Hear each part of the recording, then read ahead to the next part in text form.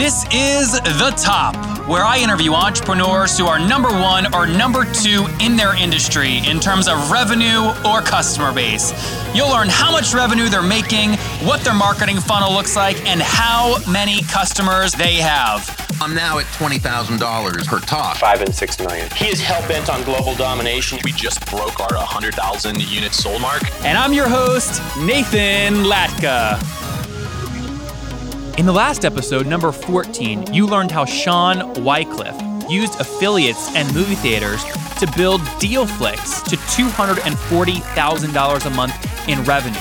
And you're really going to be surprised at what he says at minute 13.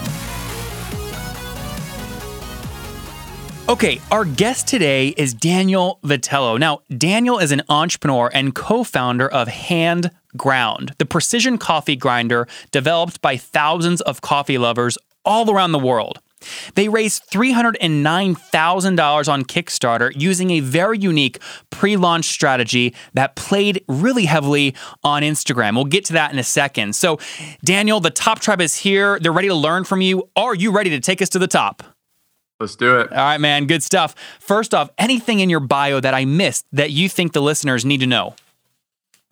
No, I think that covers it for now. Great. So tell us a little bit about Handground. Why start the business and what's it do? Yeah, so Handground is a manual coffee grinder, and we developed it out of our own frustration with the existing grinders on the market. A couple things that are different about it is it has the handle's actually mounted on the side. So when you're grinding the coffee, it's a more ergonomic motion. And the second big thing that's my personal favorite is there's a coarseness adjustment ring, which lets you choose different coarseness levels with one twist. And they're predefined, so you can always get to the coarseness level that you're looking for. Or some of the competitors, they have it's sort of like a nut on a bolt, and you have to spin it. And so it's hard to get back to a setting that you've been on previously. Got it. Now, I remember, we spent time together and almost died on a sailboating, journey out on the Catalina Islands in Santa Barbara. And, we wake up one morning and our anchor's stuck and the freaking waves and there's a cliff and it was scary. But I connected with you a ton there and you were already thinking about this idea then, I believe. You've had some successes already kind of in your kind of entrepreneurship life. Was this your first venture into an actual physical product? It's my first time creating a physical product from scratch and going through the manufacturing process. Some of my previous businesses were buying existing cell phone replacement parts and selling and distributing those. And we did a couple small physical products, like a modification for the proximity sensor on the iPhones so that they were working when the first iPhone 4s came out.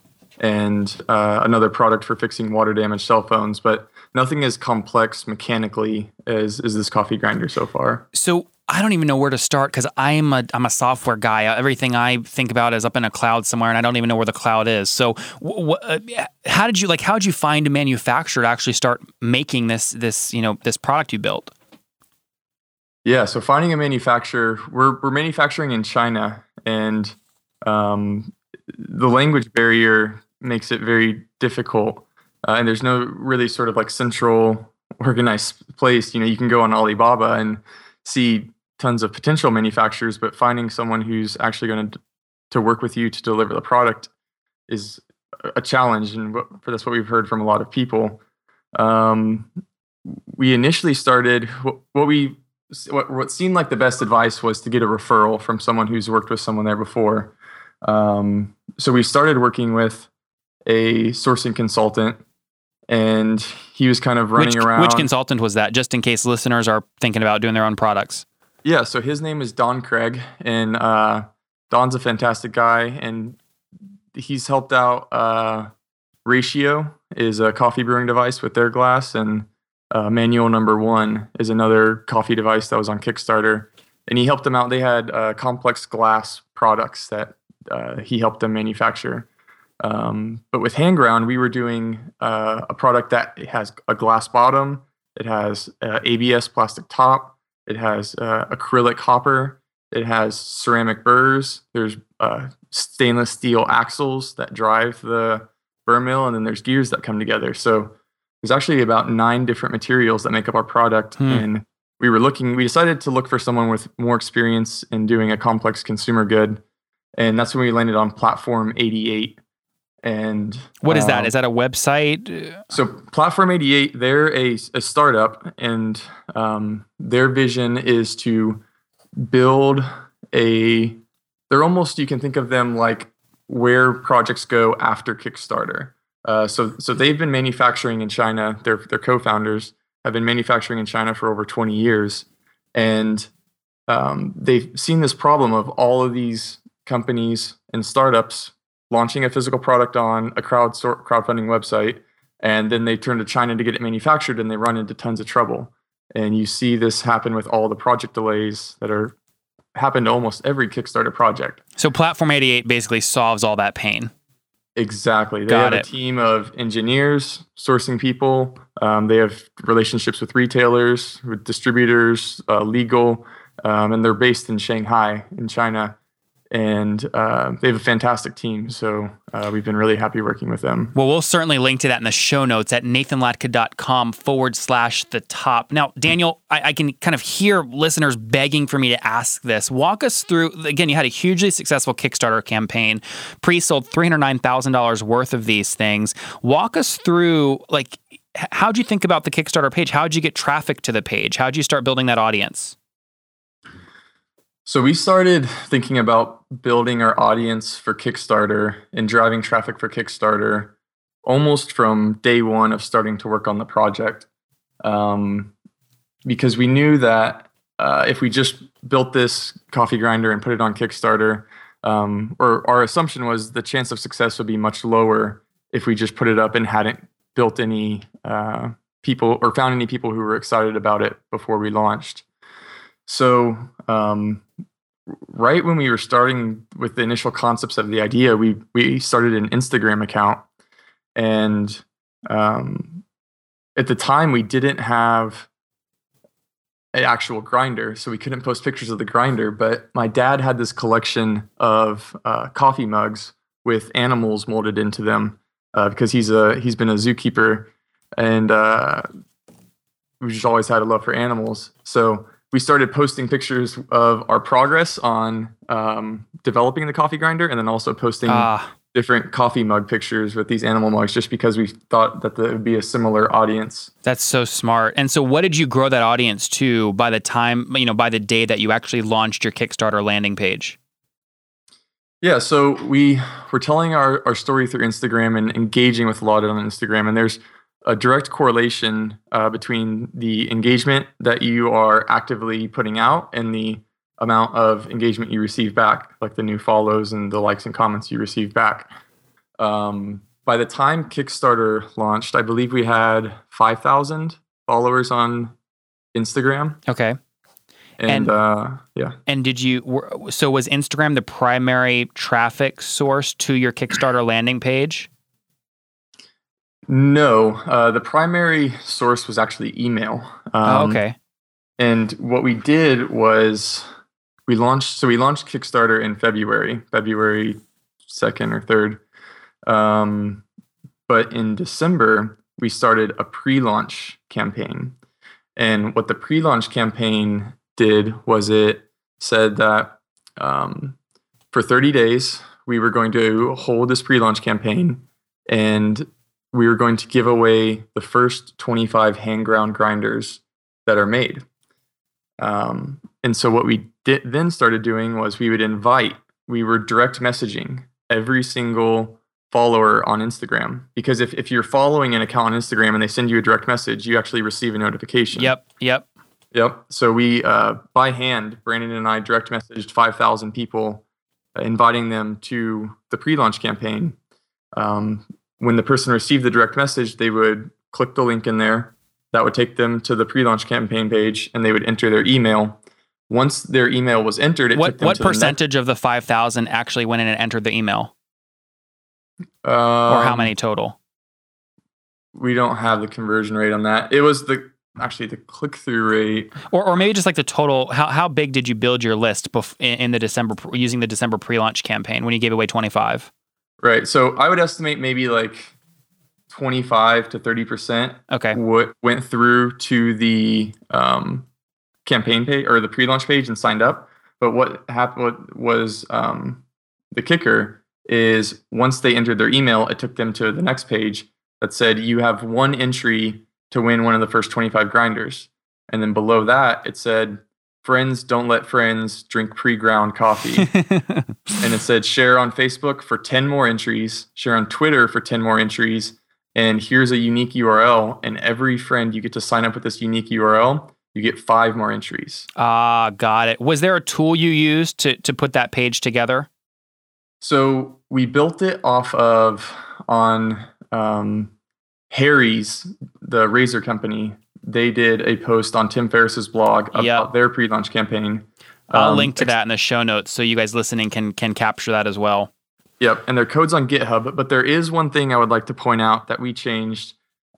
Harry's, they used a linear rewards model of their prizes. So if you got 5 friends to sign up, you get a razor. If you get 10 friends to sign up, you get a razor and shaving cream, right? And that applied towards everyone. Okay. Since our product was higher cost, we decided to go for a lottery style reward mechanism. And I believe that worked fairly well. And so that's where this model was. You have one entry to win out of X possible entries. And so, Daniel, real quick, what was your price point on that? Just so people comparing it to Harry's can understand the price difference. Yep, the price point. So it comes in 2 models, plastic and nickel. And the plastic was at $55 on Kickstarter, and the nickel was $75. Got it. So you basically using this referral model, the pre-launch, the hustle and grind to direct message 5,000 people on Instagram. You got an initial swell of people, then incentivize them to bring in their networks as well, using a lottery-style referral mechanism as opposed to linear, which is what Harry's did. And then, over what period of time did it take you to get your first $309,000 in pre-sales on Kickstarter? That was in 30 days. Wow. That's incredible. That's amazing. I remember watching it I think I pooped myself twice. It's just like, holy cow, this guy Daly is crushing it. This was amazing. So let me ask you, have you been able, a lot of people say, well, crowdfunding, then people don't actually deliver the product. And I know there's people still waiting to get their Pebble Watch. Were you able to deliver all that stuff? And have you gotten now more sales outside of the Kickstarter 309,000?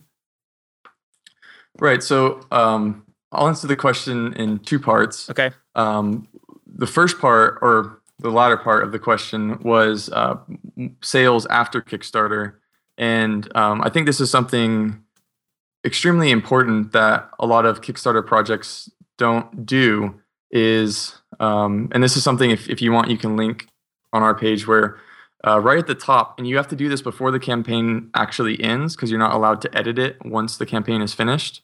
But you can actually insert a image that says available for pre-orders on our website, order here, and link that image to your whatever short store you want to use. We use Shopify. Smart.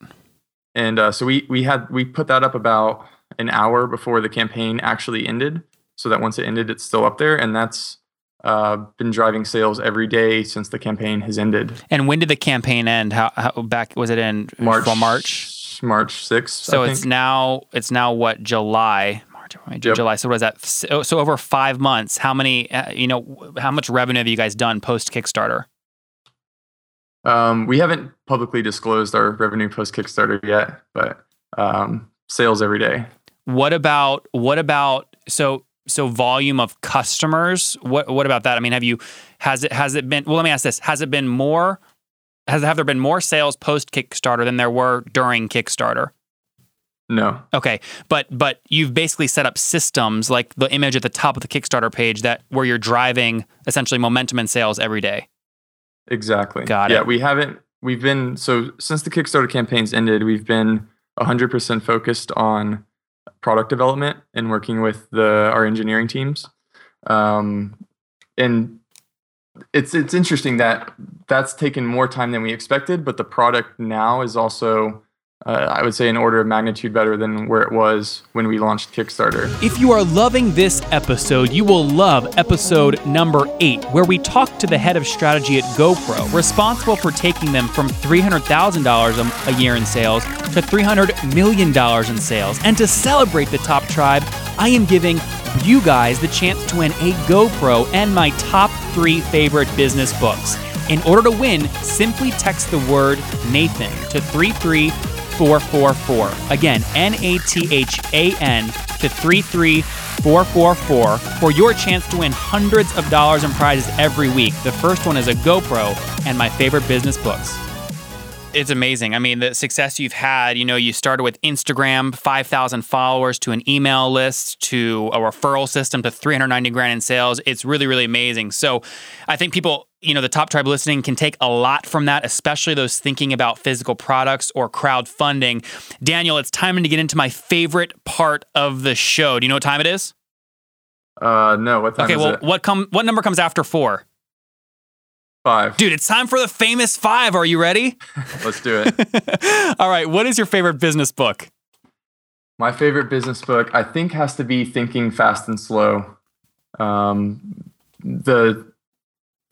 Just understanding, or the amount of research that went into that book, and it was kind of like an entire life's work to understand the way our brains work, really has personally given me a lot of insight to help me kind of not second guess, but just take time to think on why am I actually making decisions and try and uncover cognitive biases from influencing me. All right, great. Number 2, is there a CEO that you are following or studying right now? Elon Musk, I think, has been the CEO that I've been paying the most attention to over the last few months. He's just doing incredible things. And Larry Page as well recently. Great. Both extremely popular choices. Number 3, what is your favorite online tool, like Evernote? I would say Trello. It's what we use to stay organized and do all of our task management. Okay, great. And we'll link to Trello in the show notes along with all the other great links you've referenced here in the episode. So number 4, Daniel, how many hours of sleep do you get each night? I get at least 8 hours. I don't set an alarm typically in the morning, so my body kind of, when I go to sleep, if it's within a varying 3 to 4 hour period in the evenings, and wake up about 8 hours later. Got it. So more and more people are giving that answer in past episodes, and they all have different reasons. Internal time clocks, it's natural, it's less abrupt, so it's more flexible. So interesting there. Number 5. Now you're 24, 25, 23, 24? Recently turned 24, yes. 24. So this question's a little different for you, but if you wish your 20-year-old self knew one thing, what would it be? One good piece of advice that I read recently, or kind of came across, was that all problems are inevitable. It's almost like a law of the universe, but all problems are soluble. So I don't know. That's my little 2 cents. What does that mean? I failed chemistry, and I remember that damn question on the test. It was like, "What's soluble mean?" And I failed it. There was like an E, none of the above, and that was the answer. What does that mean? It means that there's a solution to any problem, or you can. Another common one is, in every problem there's opportunity. Got it. I love that. Well, dude, look, you're on a rocket ship. You're dealing with manufacturers in China. You're trying to find 8 specific materials to build this top of the line coffee grinder machine, which is just amazing. If people want to follow your journey, where can they connect with you and follow you online? So on Instagram, which is where we're most active, it's just @handground. And if anyone wants to reach me directly, they can email me at daniel@handground.com. Well, dude, 24-year-old entrepreneur who's crushing it, building the world's top-of-the-line coffee grinder, $309,000 in finances or pre-sales on Kickstarter. Dude, you're crushing it. Thank you so much for taking my audience to the top. Yep, my pleasure, Nathan. All right, Daniel, take care, man. See ya. Coming up in episode number 16, you're going to learn from Jordan Gray and how he grabbed impressions from any blog he wanted using a certain phrase and sex strategies. This podcast is produced by Oration Recording and is sponsored by Eddy Communications and Roanoke, Virginia's Grandin CoLab, the premier workspace for entrepreneurs and growing companies.